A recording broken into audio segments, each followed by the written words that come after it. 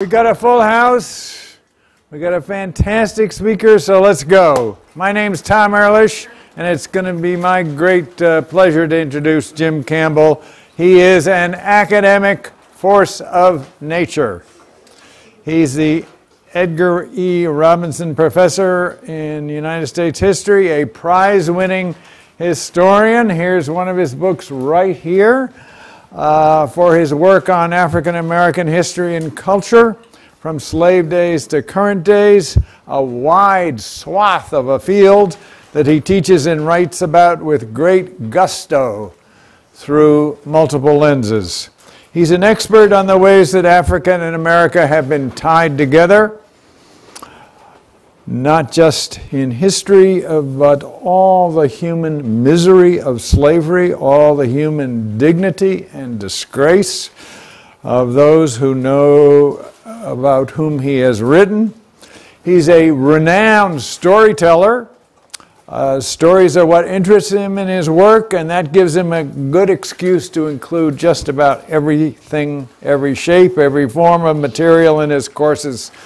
Historic sites, museums, movies, just to name a few. Jim takes himself, I know firsthand, with great good humor, and he brings that humor to his exchanges with everyone, students, faculty, staff alike, but he does take his responsibilities as a teacher with great seriousness. To cite just one example, Jim has brought his students in his residence to an incredible array of cultural events, plays, operas, concerts, much more. And he's done so with the aim of ensuring they gain a rich exposure to the humanities in all its forms. I'm not alone in concern that the humanities seem to be in trouble these days, these high-tech days at Stanford. But Jim is a larger-than-life exemplar of their importance, and I'm hardly alone in thinking so. When the Freshman Reflections program was restarted this past winter, I knew I needed a faculty partner who could enlist faculty facilitators, and it took less than a nanosecond, to use a high-tech term, for those of us involved to agree that Jim was our first, our second, our third, our only choice. And we were right, because he knows faculty in every field, and it's just about impossible to say no to Jim. So with great pleasure, I say yes to Jim. We're eager to hear you talk. Thank you. Thank you. Thank you. Well, thank you. That's more than generous. You know, you agree to do these talks. They always ask you far in the future or far in the past, whether you have a kind of reassuringly long period of time. So they tell you you've got to do this. You say, sure, maybe May. They then come back to you, a few months later, and they say, we need a title, and so you gin one up. And then there comes a time where you look at your calendar and you say, holy crap. And you wish you had chosen a different topic or maybe begged off entirely. Don't get me wrong, I am in fact very interested in trying to understand the value of disciplines, and in particular of my own discipline of history in the present historical moment. But as I've worked on this talk, I've realized that the disciplinary and interdisciplinary issue highlighted in my title is actually just one aspect of a broader and much messier set of questions that I want to talk about. A veritable conjurie of tensions and trade-offs that seem to surface in every campus conversation. I'm thinking here of the distinction between knowledge and skills, or capacities as we often call them nowadays, between theory and practice, thinking and doing, between humanities and the so-called STEM fields, or what our students, and forgive me for even invoking these terms, sometimes call the fuzzy and techie fields. Those bodies of practice and knowledge that appear to exist, for them at least, as somehow existing for their own sake, versus those that somehow offer you something practical or concrete. All these distinctions are bandied about a lot at Stanford nowadays. They are routinely conflated. They are also, in my opinion, all universally overdrawn and with distinctly destructive results. Spend a bit of time in the Stanford dining hall, and I promise you, you will soon hear one student disparage another student's choice of major by asking the question, what are you going to do with that? All of which is to say that I'm going to, in this talk, open a can of worms, or I guess to keep my conjuring metaphor, a can of eels, without much promise of actually saying anything concluding or conclusive about them. But beyond that concern, there's something about the idea of trying to explain why I think history is valuable that rubs me the wrong way. Disciplines, after all, are not simply bodies of knowledge, nor are they simply sets of skills and capacities. Certainly they are both of those things, and reciprocally so, but they are also crafts, which is to say that they are not just about what we learn or do, but about who we are. Identity is integral to the very ways in which we see, hear, and touch our worlds. It's kind of a stupid story, but when I was the age of the undergraduates I teach now, I spent several months in a rural hamlet in North Carolina. I was essentially running away from college. And while there, I kept company with an old man who was a cabinet maker. He's quite an extraordinary man. His name was John Williams. I don't think he had a 6th grade education. His workshop was totally made of reclaimed junk. Literally nothing had been purchased. And yet he'd become quite a celebrated craftsman. In fact, he, by that time, had been discovered, and so lots of people in Hollywood and the entertainment industry were, in fact, having him make furniture. I'm not making this part up. He was making a bed for Tom Jones. And I'm not talking about Tom Jones in his 70s. I'm talking about Tom Jones in the 1970s, which is to say, I remember thinking, he's better be good. In any event, one of the things he used to do, as he would talk, I remember he was making a table one day, and he takes a hunk of wood, also that he had rescued as from a bog, and he was turning a table leg on a lathe. And as he's talking to me, turning this lathe, he never once used a measure. Just would occasionally rub his hand over it, use a chisel, grab a different chisel, and so forth and so on. And when he finished that, he said to me, he was a very funny guy, he said, you know, there's never been a man born cannot turn a table leg on a lathe. He then said, the problem is turning 3 more look just like it. And that struck me at the time as good an explanation of what we try to do when we train students in graduate school in disciplines as any that I could ever come up with. When you immerse yourself in a discipline, you learn to run your hands across the grain of the world. And if you are attentive to that process, you will discern something of that world's grain and substance.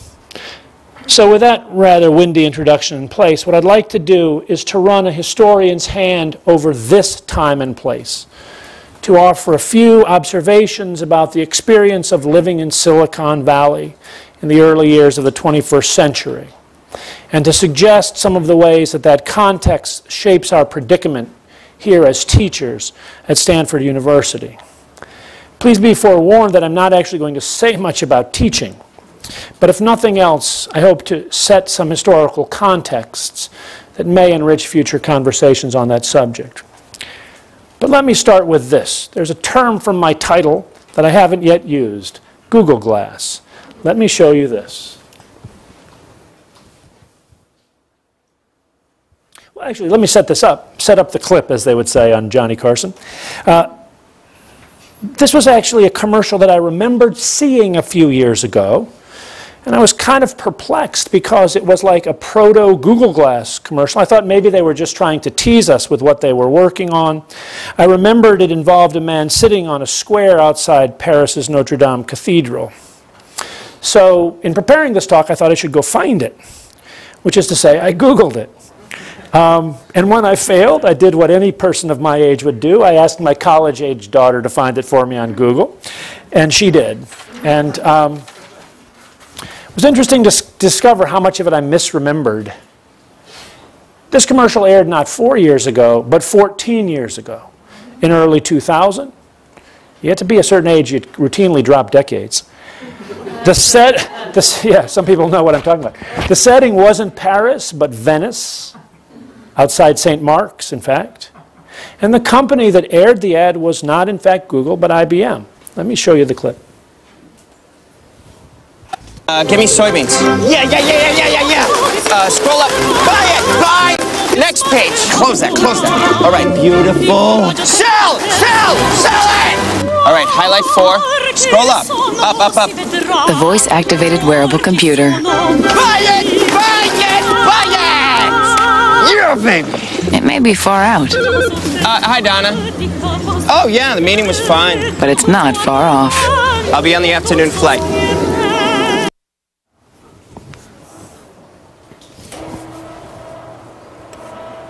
Well, let's start there. Let's run a historian's hand over what we've just watched. Well, obviously, the first question a historian would ask, what we always ask, is when was this produced? And here, I think, the answer is revealing. This was, again, early 2000, which is to say just before the dot-com bubble burst. The first one, not the one we're living through right now. You can recover some of the character, the quality of that moment through the frenetic trading. And in this case, it was quite interesting, trading at once of abstractions. He's trading futures, but of physical items, products, grain futures, and in fact, pork bellies. Now, if you're a historian, you probably would be interested to know that this practice was actually invented in the United States, specifically at the Chicago Board of Trade in the decades after the Civil War. Beyond that, and so redolent both of the 19th century Gilded Age and of our own, is the elevation in the commercial of money getting into a holy calling. The promise of technology here is not to build community, but as an engine of personal gain. There's other things going on in this thing too. I don't know if you had the same feeling that I did, but I found it more than a little dystopic. And one sees here the kind of clear stylistic and aesthetic imprint of the 1990s cyberpunk movement. And that cyberpunk, I mean, I'm not sure that students today remember this, but what was really interesting about cyberpunk and the kind of offshoots, I'm thinking of novels like Neuromancer, the Terminator movies, from a slightly earlier period, the Blade Runner movies, a host of such texts. What all of them were grappling with, and what we see here, was trying to think through the implications of a profound change in the nature of the human-machine interface. This is actually a problem with a long historical tale in Western thought, but it became particularly pointed in the late 20th and early 21st century. And what you see here, in the first instance, is the promise of a hands-free device. It is a signal fact, although an often unremarked one, that for the first generation or two of the digital revolution, the template we've used for the machine-human interaction is in fact a 19th century invention. It's the typewriter. And I think people in the future, maybe some people already today, will look at that with wonderment. Probably in the sort of same way that we look with wonderment at people who once used styluses to chip cuneiform tablets in ancient Sumer. Being required to have your interaction with the machine and with the wider world of the web inside it through your fingers not only limits you to 40 or 60 or 80 words a minute, it also occupies your hands when you can be doing other things, although he's not doing much there, feeding pigeons. Of course, here what we see is this new technology is now mediated not by hands, but by voice and eye movements. And there's, of course, a promise today to have no external mediation at all. an interface that is organic. And in fact, we already have that in some cases. That work is being done on this campus as we speak. Now, not surprisingly, different people have different responses to all this. Swimming as we are in the waters of Silicon Valley, there are some among us who will see the redemptive possibilities of this technology, which promises quite literally to do the work of Jesus, to enable the blind to see, the deaf to hear, the halt and the lame to pick up their pallets and walk. Bliss was it in that dawn to be alive, and to be young was very heaven, wrote William Wordsworth, reflecting back on his youthful enthusiasm for the French Revolution. And I have little doubt that students living on this campus, looking back years from now, some at least, will express similar sentiments.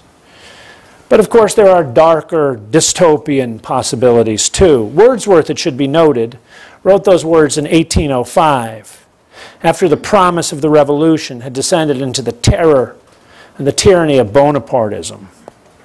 I am no prophet, but it seems to me possible, it seems to me more than possible, that the revolution in which we are living today will issue in similar darkness, producing vast new concentrations of unaccountable power, new forms of alienation, isolation, and regimentation, new expressions not of human freedom, but of tyranny. Maybe. I mean, I could go on in this vein, but let me briefly underscore 2 points I've already made.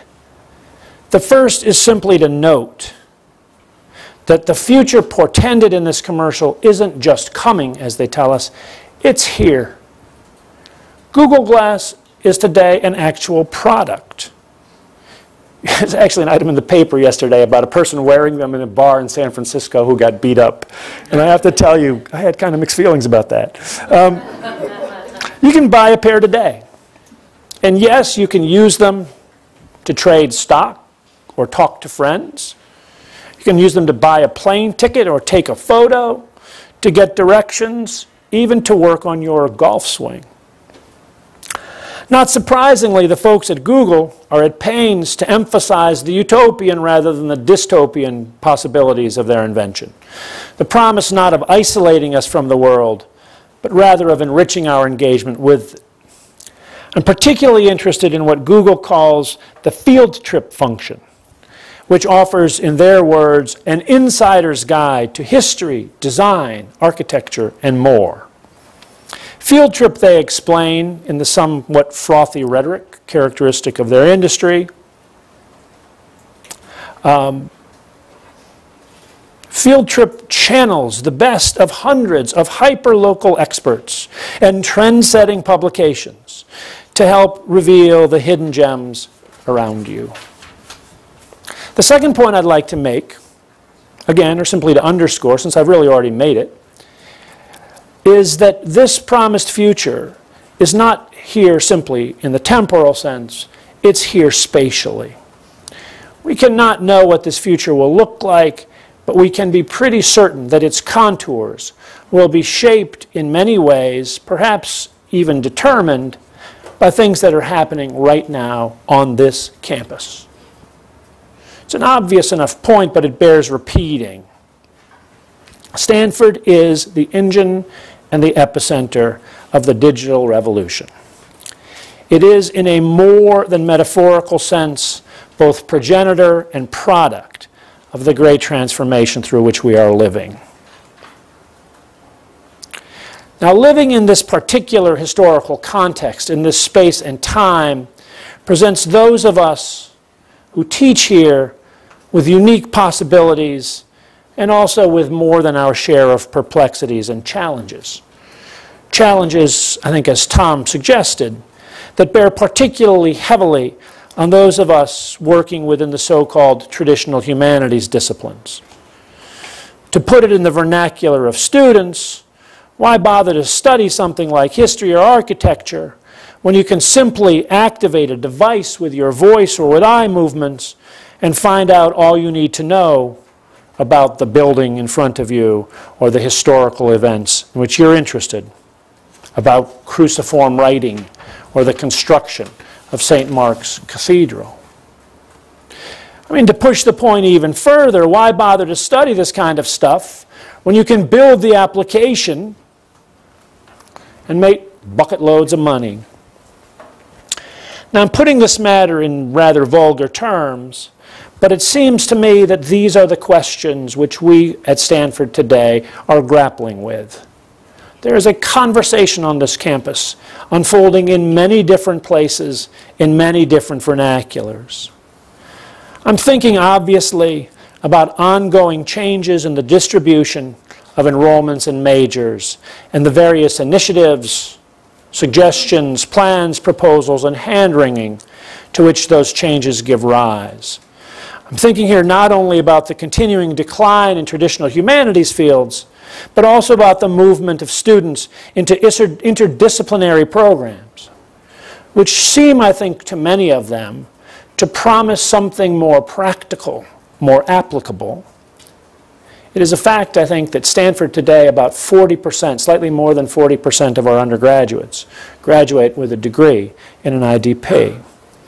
But I'm also thinking about the abortive proposal for a Stanford in New York campus, as well as the more recent approval of a quarter-long Stanford in New York program to focus on arts and culture. I'm thinking about last week's Faculty Senate approval of the CS Plus initiative, under which students will be allowed to complete dual majors in computer science and one of 10 humanities disciplines. I'm also thinking even more recently, this is just this week, of the unveiling of the Stanford 2025 project. I don't know if any of you went to see it. An initiative spawned by Stanford's design school, the D School, with a goal of re-envisioning the nature and structure of undergraduate education at this university. I'm particularly interested in the 2025 initiative because of the way in which it cites as one of its inspirations the 2012 report of the Study of Undergraduate Education at Stanford, or SUS, of which I was one of the authors. In all these places and scores more, we on this campus are struggling to understand the implications of the broad technological, political, economic, cultural, social, and intellectual changes of which Google Glass is such a vivid harbinger.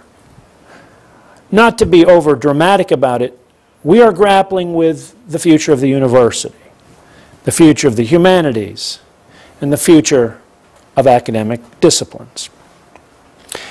Now, I certainly don't have time to offer my own answer to all of these conundrums. Even if I had an answer, or even if I had time, I'm not certain that I could. One of the things I've realized in ginning up this talk is that my own feelings about these questions are deeply confused and conflicted, and that my opinions seem to shift quite dramatically depending on who I'm talking with. On the one hand, I've quickly become frustrated, not to use a stronger term, by all those who are ready to declare again the quote-unquote traditional university dead and gone. There are elements of this in the 2025 initiative.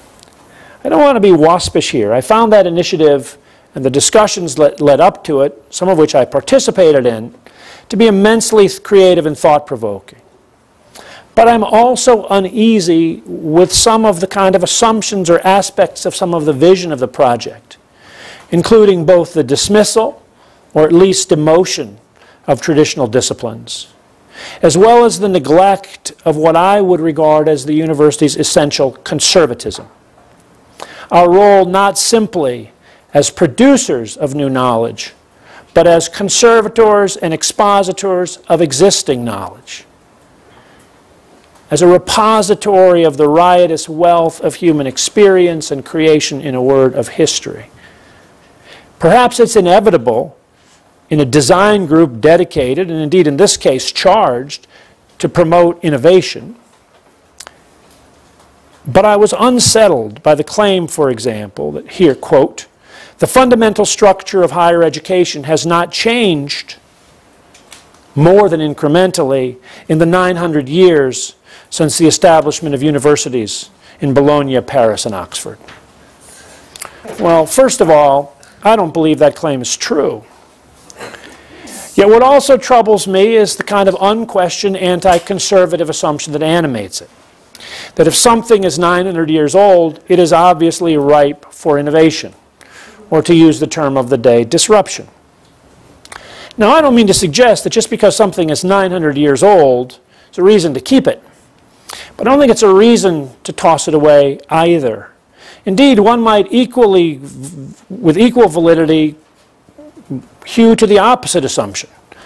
That if people have been doing something in certain ways for a very long time, that there may actually be some substantial reason for that, beyond the fact of mere inertia, and that we would do well to understand what those reasons are before consigning such institutions or practices to the rubbish heap. Now, I am certainly being unfair here to the Stanford 2025 folk, picking out one little quotation out of context. But there are lots of examples that I could cite to similar ends of conversations on this campus. The elevation of skills and capacities over knowledge. And I must concede here that one of the main texts that did that is the Seuss report, of which I was one of the authors. With it, the enthusiasm for MOOCs, the idea that somehow most of what we convey in our classes can equally easily be put up on the web and sent to people for free. So why in the world, how in the world can we justify charging them money to come here? The relentless emphasis on practicality, on application. I don't disagree with this, actually. I don't disagree with the fact that we are training people to actually walk out into the wider world, and that we want them to be able to apply the knowledge and skills that they develop here to address challenges that face them in the wider world.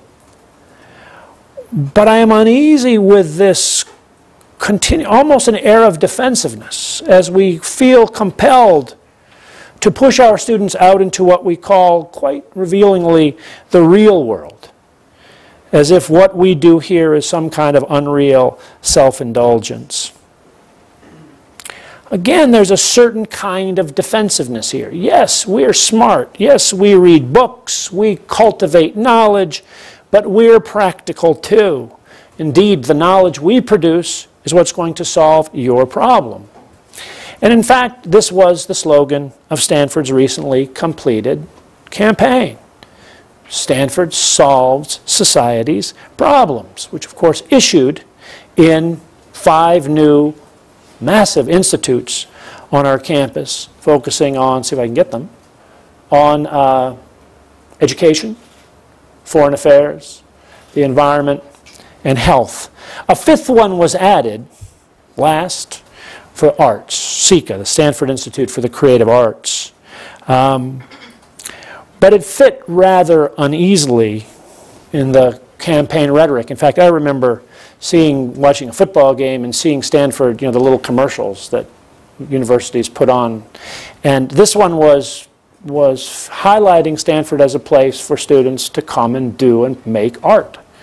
And so it showed Stanford students dancing and painting and putting on plays and all of these things, quite beautiful. But the concluding message was, this is a quotation, we need the arts because arts provides new perspectives for solving society's problems. And I immediately wanted to stand up and shout, no, it doesn't. I wanted to quote another favorite poem, or poet, W.H. Auden. Poetry does nothing. It survives in the valley of its own saying. One might equally say the same of music, of dance, of rock painting. And these too are part of our essential responsibilities as conservators, as teachers, as learners at universities. So yeah, I can get pretty cross with people who are telling me that the great transformation is coming, that most of what we do is obsolete, and good thing too. But as I say this, I must say I get even crosser with my colleagues in the humanities fields.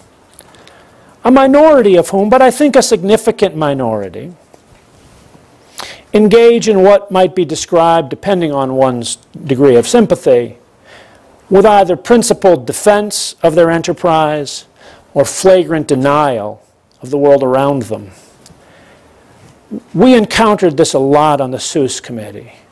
One of the things that we did was we visited, I think, over 25 different departments and IDPs to talk to the faculty. And rather to my surprise, some of the most dispiriting conversations we had, in my opinion, were with my colleagues in humanities fields. Several of whom suggested that declining enrollments betokened no need on their part to think about what or how they taught, but were in fact a reflection of someone else's failure. Of the admissions office's failure to bring in the right students, of the administration's failure to communicate powerfully its commitment to humanities, or worst of all, of the students themselves. Here are some of the quotes from my notes that I took during the Seuss committee. I'm tired of teaching at a vocational school. All they want is to make money. They're not just not intellectual, they are anti-intellectual. And my favorite, I can't be bothered to teach students like that. Well, those comments do not ring true of my exposure and experience with Stanford students. They also do not ring true of my encounters with faculty in the STEM fields who, I must say, I learned this in the Seuss committee, get pretty pissed off at this conceit that a lot of humanities professors have that somehow we're the real university. I don't know, history, classics, philosophy, maybe English. And then there's a rest of these group of people over here like making robots, some sort of glorified shop teacher from high school, right?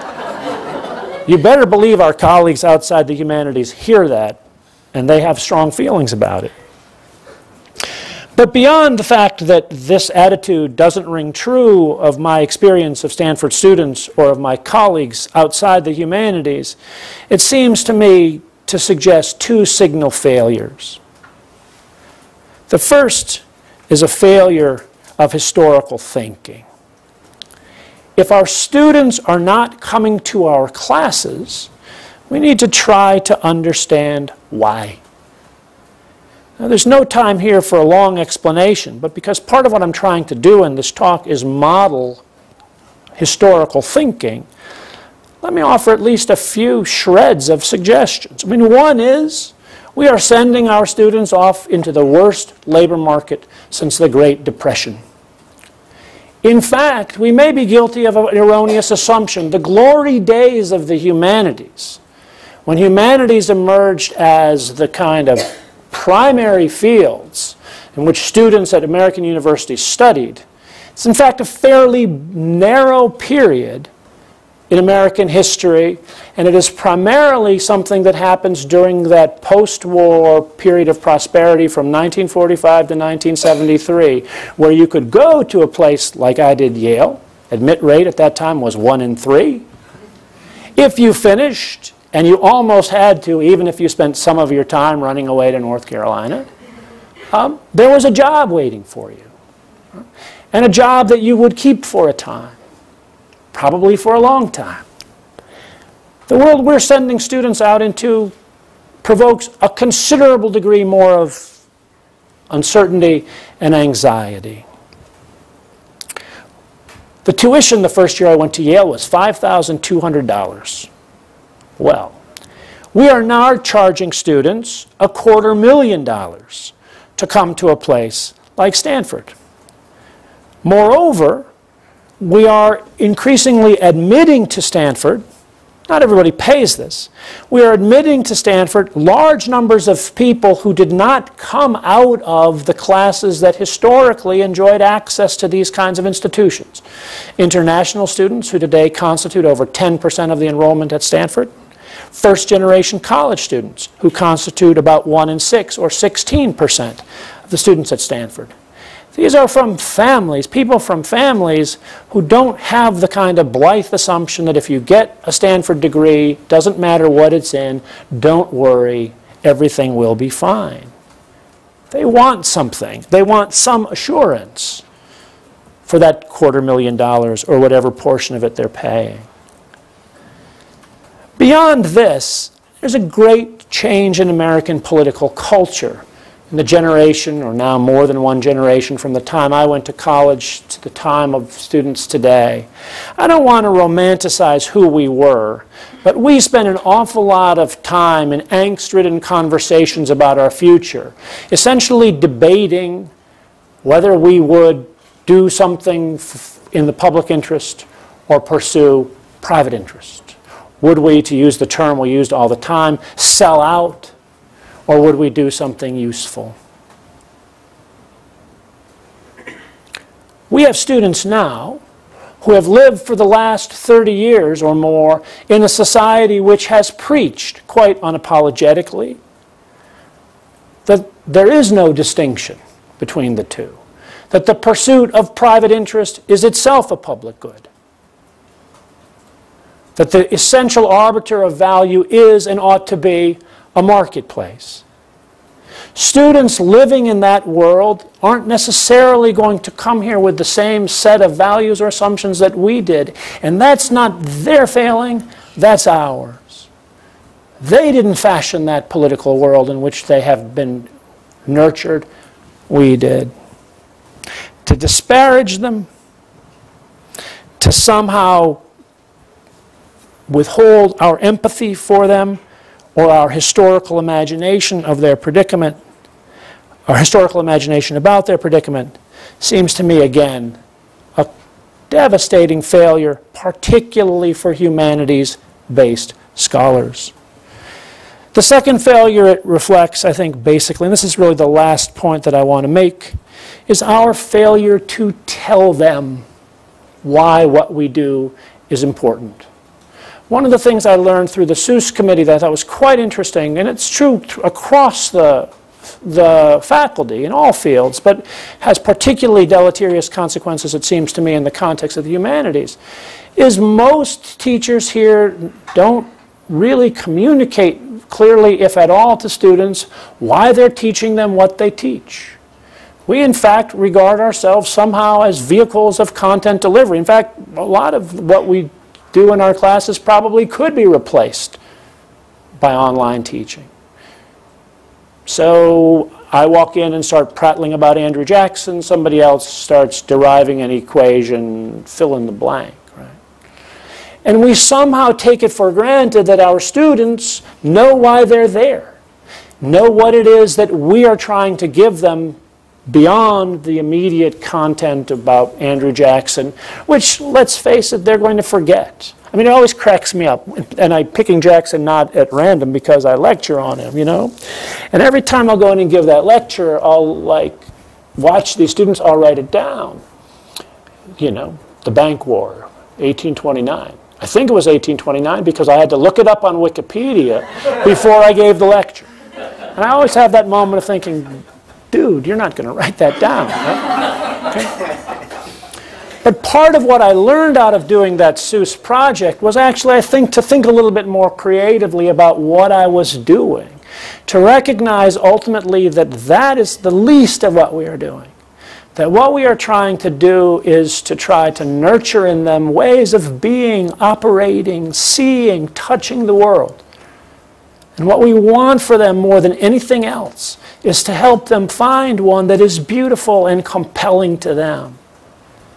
One of the things I say to students all the time, I mean, it has become a kind of mantra, and they kind of chuckle when I say it, because I probably do it 2 or 3 times in every lecture. But I try to explain to them why I think history is important. And it's not because it somehow offers us some tidy lesson. It's not because somehow if you understand history, you will not repeat its mistakes. The opposite proposition seems more nearly the case to me. I tell them that we study history for the same reason that we travel.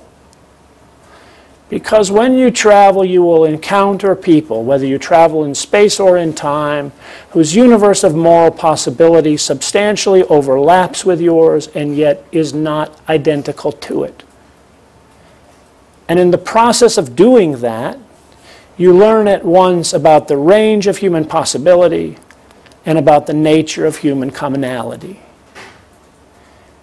You then come back to your own society and you see it with fresh eyes, with your own set, if you will, of Google glasses, of things that had previously seemed obvious or natural to you, which can now emerge as somehow historically contingent, particular. And when you realize that the way the world is not the only way that that world can be, you also begin to develop some sense of your own capacity to act in that world, to live creatively in that world, and to change that world. That's why we study history. That's the most precious thing that I can give people. And that is why I think it is a discipline, and I'm sure most disciplines would have similar things to contribute, to try to understand the world that we are living in right now. Thank you.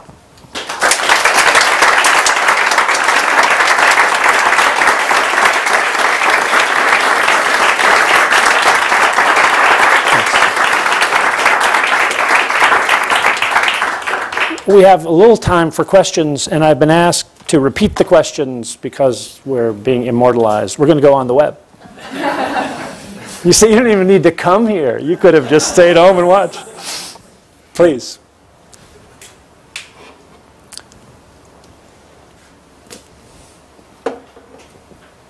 What do you think of efforts to try to bridge what seems to be this yawning gap between science, technology, humanities, and social sciences? Yeah, you know, I mean, I think that one of the things that I have found, I mean, we did some transcript studies. Well, we actually availed ourselves of transcript studies that, when we were on the SUS committee, that were being done by the WASC accreditation committee. And they did some detailed transcript studies, and what they found was actually quite interesting. The narrative that humanities professors have that somehow, you know, we're surrounded by Philistines actually turns out not to be true. That students in the STEM fields here attend Stanford University. Students who are humanities students attend a tiny corner of Stanford University and then figure out some way to, with as little effort as possible, satisfy a science or quantitative reasoning requirement. So, you know, I guess that's the first thing. So one tries to attack this at the level of being an advisor. One tries to attack it as a teacher by recognizing that the people who walk into your class are not little mini-me's, right? They're not there because they aspire, God forbid, to be what you are, right? And that at a place like this, a very, very substantial number of students who walk in there, this may be the only history class they'll take. That's not something to lament. That's just a joyous opportunity, right? And so again, it's moved my teaching. This whole experience has really moved my teaching in the way of being much more attentive to kind of metacognitive, do much more pull back the man behind the curtain to explain why I'm doing what I'm doing, and to try in some homely ways to communicate to students why I think this is useful in their lives. Not just useful in the sense that it's giving them a set of skills and capacities that they'll use, but that it also will enlarge their humanity. But I just noticed one of the things that you mentioned is seemingly worrisome was this idea of pairing the science or engineering major with the humanities major. Yeah, let me talk about that. I actually do not find that alarming, and I have some colleagues who do. So for those of you who aren't aware of this, we've just, I think we're going to pilot 2 next year, but we have recently, Stanford has recently launched a thing called the CS Plus initiative. Let me give you a little bit of background on it because it's pretty instructive. This idea germinated in the computer science department. And it germinated in the computer science department because they have too many students. Now, I am of the opinion that the reason they have too many students is not because all of our students, you know, want to be that guy and be billionaires. They sat down some number of years ago and redesigned their curriculum focusing in particular on entry-level courses. And they did so brilliantly. I am a resident fellow in a sophomore dorm, and I'm always talking to kids about their majors, and the liveliest intellectuals that I find are computer science majors, many of whom didn't come to be computer science majors, but were overwhelmed by the beauty of what they were exposed to, not as a kind of vocational skill like shop class, but as thinking about thinking. They did this very well. So they have two courses, right? They have a thing called CS 105 and CS 106. 105 is the one I would have taken in my day, which is, you know, this is like ask my daughter to find the thing on Google, and this is where you put the plug in.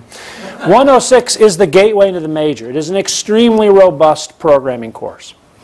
How many students last year took 106? Okay, now, we have about 1,650 kids per year coming through, so 100% coverage would be 1,650 a year. Pick a number out of your head. 1,760. More than everybody. Okay? And this has caused some consternation within the computer science department, right? Partly for a couple of reasons, and I think it actually reflects spectacularly well on them. They don't have the wherewithal to teach this many students. I don't think they have as many FTEs as the history department, but excise that piece from the tape, right? But they also don't like what it portends. You know, the line, I should probably shouldn't say this on tape either, but the line of the computer science department here has always been, if that's the education you want, go to Caltech, go to MIT. Stanford will give you more. We will give you a superb technical training inside the context of a fine liberal education.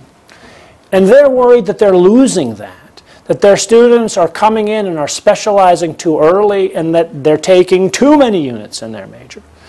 So it was they who came to the humanities programs. And basically their idea was, we will reduce the footprint of our major. We will direct students into your fields. We will allow them to count courses in your fields as electives in computer science. We will work with you to ensure that every student doing this dual degree will have an opportunity to produce a synthetic capstone combining the interests in these two programs. In history, the requirement, well, not even requirement, the request was to reduce our major footprint, which we reduced from 63 units for students in the general major to 59. So they're going to take one fewer history class potentially, right? I'm not troubled by this at all. I think, in fact, what's extraordinary about it, I mean, quite visionary, is the opportunity to actually give people robust training in two different disciplines, and then to actually see what they make of it. And it's been kind of interesting watching the conversation within the history department has been kind of interesting. Not just, not very much. I mean, we're quite enthusiastic, I think, in the main, but some grumbling about, does this simply confirm our marginality? Are we compromising our own discipline, sort of stuff like that? But one of the places where I think we don't quite get it yet is the idea of, okay, what are we going to do with them? And, we'll have them, work in the spatial history lab and so forth. They'll doubtless do that, but I think what's really exciting, they're going to do stuff we haven't even imagined yet. Right? And so no, I'm not unnerved by that at all. I actually think that's actually pretty positive development. Of course, we'll have to see how it goes, and universities are far better at launching new initiatives than they are at sustaining them and making sure they work, so we'll see. Please. I like your metaphor about history as a time travel. Do you think it's a pipe dream to actually hope, assume, and maybe implement technology in the service of arts, history, and so forth to enhance the range of travel or the sensitivity of the traveler? Again, so much of this depends on the attitude with which one greets it. One can, I think that's happening, right?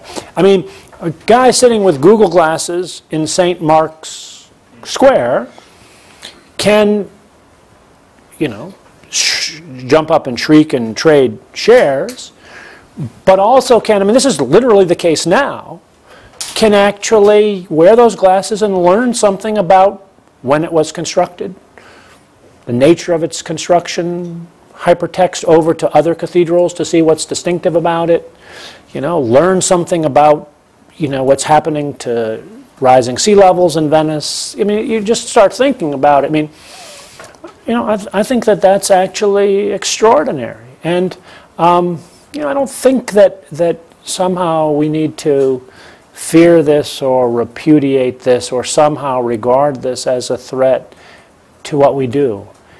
I do, however, think, that I don't know, that somehow the things that we offer students in traditional disciplines still matter and are still powerful, and that in some ways I think, I think what we're trying to do is to give them a set of Google glasses, right?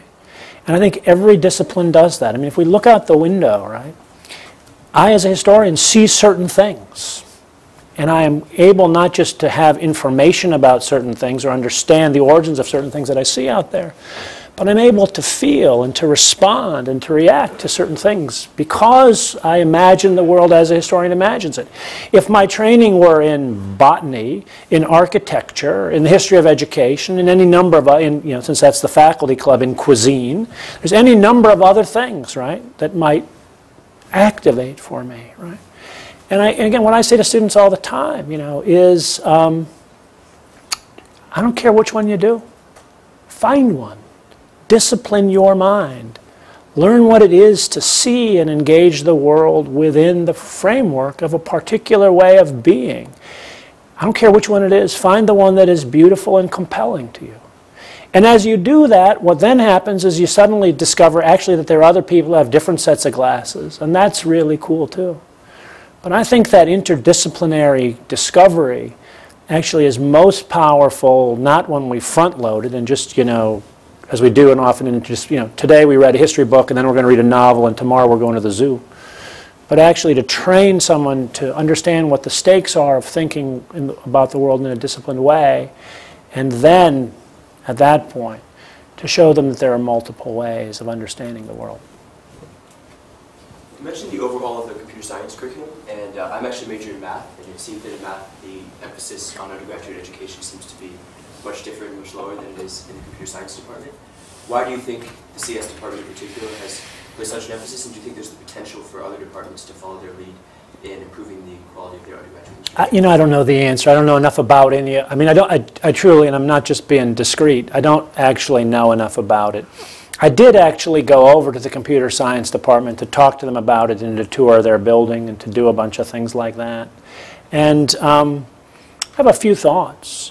One is some of the people teaching in that, I hate to say this, some of the people teaching there are, they're professors / teaching. They're professors parens teaching, right? And this is their passion and this is what they do. There's also been an extraordinary spatial reorganization of their building, right? If you go in that building, it's full of students who are interacting and working together and doing stuff, which is very different from the experience of if you walk into History Corner, for example. So we're, in fact, in the History Department trying to, I think, maybe learn a bit from that. But, I also don't, I mean, it certainly is also the case that, students living in Silicon Valley at this moment, for reasons just environmental but also, economic, are going to be more likely to reach out to computer science or try, if they're going to think about what to do for their fourth class, to do that rather than a math class or something else. So you've emphasized a lot the value of discipline and the disciplinary approaches to knowledge.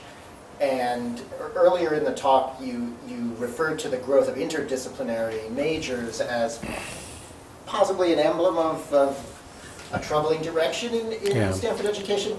And I'm wondering if you could say a little more about whether you think it's possible for students to maybe derive the same kinds of benefits from an interdisciplinary education, or maybe how those of us in interdisciplinary programs can somehow provide to our students the same benefits that you see as coming from the discipline? Yeah, I mean, you know, that's, like I said, I'm confused and conflicted about a lot of these issues. I have affiliations with interdisciplinary programs here now. I spent about half my career not actually in the history department, but in interdisciplinary American Studies and African American Studies programs. So I don't mean to disparage what interdisciplinary programs do. I do, out of that experience, have certain kinds of concerns, right? And they're amplified at Stanford for one or two particular reasons. One is, again, just that, you know, the dangers of premature interdisciplinarity, right? That it just becomes stuff, right? And I used to see this in American Studies, you know, that look, and I taught in it, right? But that, you know, they'd take a class on film, and they'd take an English class, and they'd take a religious studies class, and they would take my African American history class. And the notion, I mean, it all sort of was about America, right? But the notion that there was any kind of systematic process for learning to be able to think and engage in a kind of rigorous or disciplined way just wasn't there. And I think that was a failure. It's not inherent in interdisciplinary programs. I think it was a failure just of our curriculum, right? But the other thing I think that amplifies this problem a little bit at Stanford is we have these IDPs that are now teaching almost most of our students, but we have here a system of hiring, of FTE allocation, in which IDPs have zero, right? And so I think one of the difficulties of building a kind of coherent interdisciplinary curriculum which would provide the kind of rigor and structure that we're looking for and would help students operate and think within the context of disciplines and then introduce them to the possibilities of interdisciplinary inquiry is you're always begging and borrowing your faculty, right? And so it's very hard to build any kind of coherent curriculum because you're just trying to figure out who can staff this course. And you're often reduced to hiring adjuncts or other people just, you know, who can step into a class. And so I don't mean to be disparaging of them. Maybe one more? Please. Just for history's sake, when I was a student here in the 60s, and to really reinforce your point about letting students decide where the world is going, as a graduate student in electrical engineering before there was computer science, and Jim Campbell was one of my lab mates. Wow. So that was context. One of the things that the professor said, you cannot do something in medicine and engineering. You have to decide in engineering.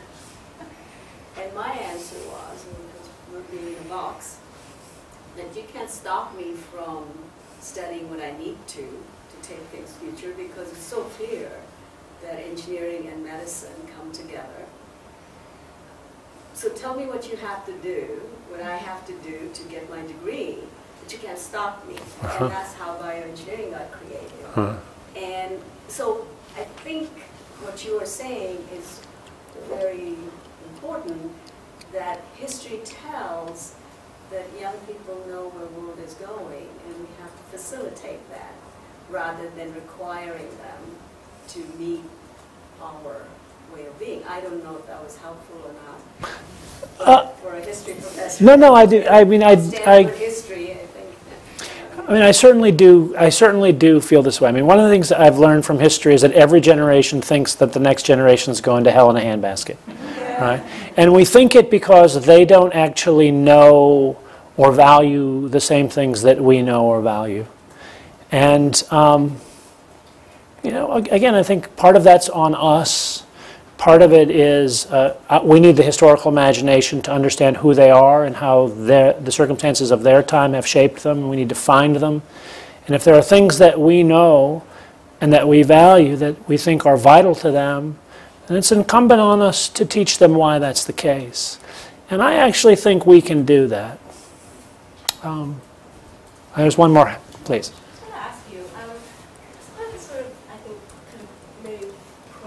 dogmatic, or dare I say, those sort of provincial attitudes that you describe amongst humanities faculty.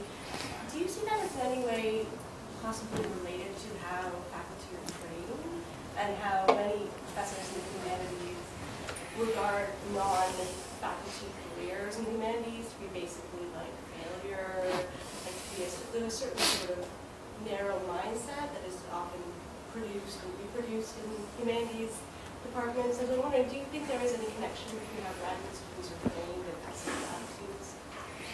You know, I'm increasingly alarmed by the fact that this is going to go up on the web.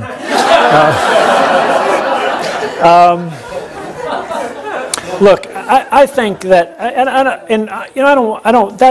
some of the quotations I gave are not emblematic of humanities faculty here as a whole. Absolutely not, right? I'm blessed with extraordinary colleagues, and but I do think that, I mean, without sort of getting into the question of relative degrees of provincialism or what have you. I mean, part of what I learned being on a multidisciplinary faculty committee in SUS was that we all know about what we know, and we all don't know about what we don't know, right? I mean, one of the things that we did at the very outset, we did a couple of interesting kind of icebreaker exercises, but we gave everybody homework where they had to write, it would be a travesty if a person left Stanford without, and you had to fill in 5 blanks. And then we collated, the 16 of us, and I think we got like 25 pages, right? And what we realized was, I tragically didn't know 80% of what some of these people here thought, and that others didn't. And this became a kind of joke to us, right? That every time we would have somebody in to speak, it would be hilarious. We had Gerhard Casper come in. And Gerhard was kind of conceding, well, you're right, there's no way we can have a core curriculum anymore. But for God's sakes, it is inconceivable to me that a person could get a college degree without having read the 10th Federalist. And I saw about half of the eyes of my colleagues around the table go down, right? Carolyn Luigi did the same thing with Locke's second treatise. Then somebody came in and started talking about the laws of thermodynamics, and then I'm fixing my pen, right? So we're all provincial, right, in that sense, okay? And realizing that that didn't mean that these people were somehow, again, Philistines. That was really helpful to me. As for graduate training, I do believe you've put yourself on your finger on something really very important, right?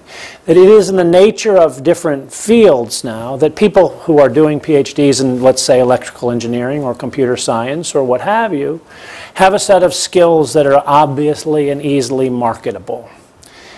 That's less obviously marketable for the training you get if you're getting your PhD in comparative literature or history. Actually, history is pretty good. You know, there's an awful lot of history produced and consumed and created outside the academy. So I think one of the things that we have heretofore not done particularly well in humanities fields is both alert our students along the way to the availability of these alternative ways, and as you point out, to valorize them. I mean, I don't know if you saw this, but the dean of, or the vice provost for graduate education did a series of focus groups with graduate students 2 years ago, asking precisely the set of questions. And what she found was that these PhD students, when she talked about, are you interested in alternative careers, would you like to learn more about them and so forth, they emphatically said yes. And then they also said, but please don't tell my advisor. Because they had kind of somehow internalized that we would disapprove of them if they did that. And I think that is clearly a failing on our part. Thank you all so very much.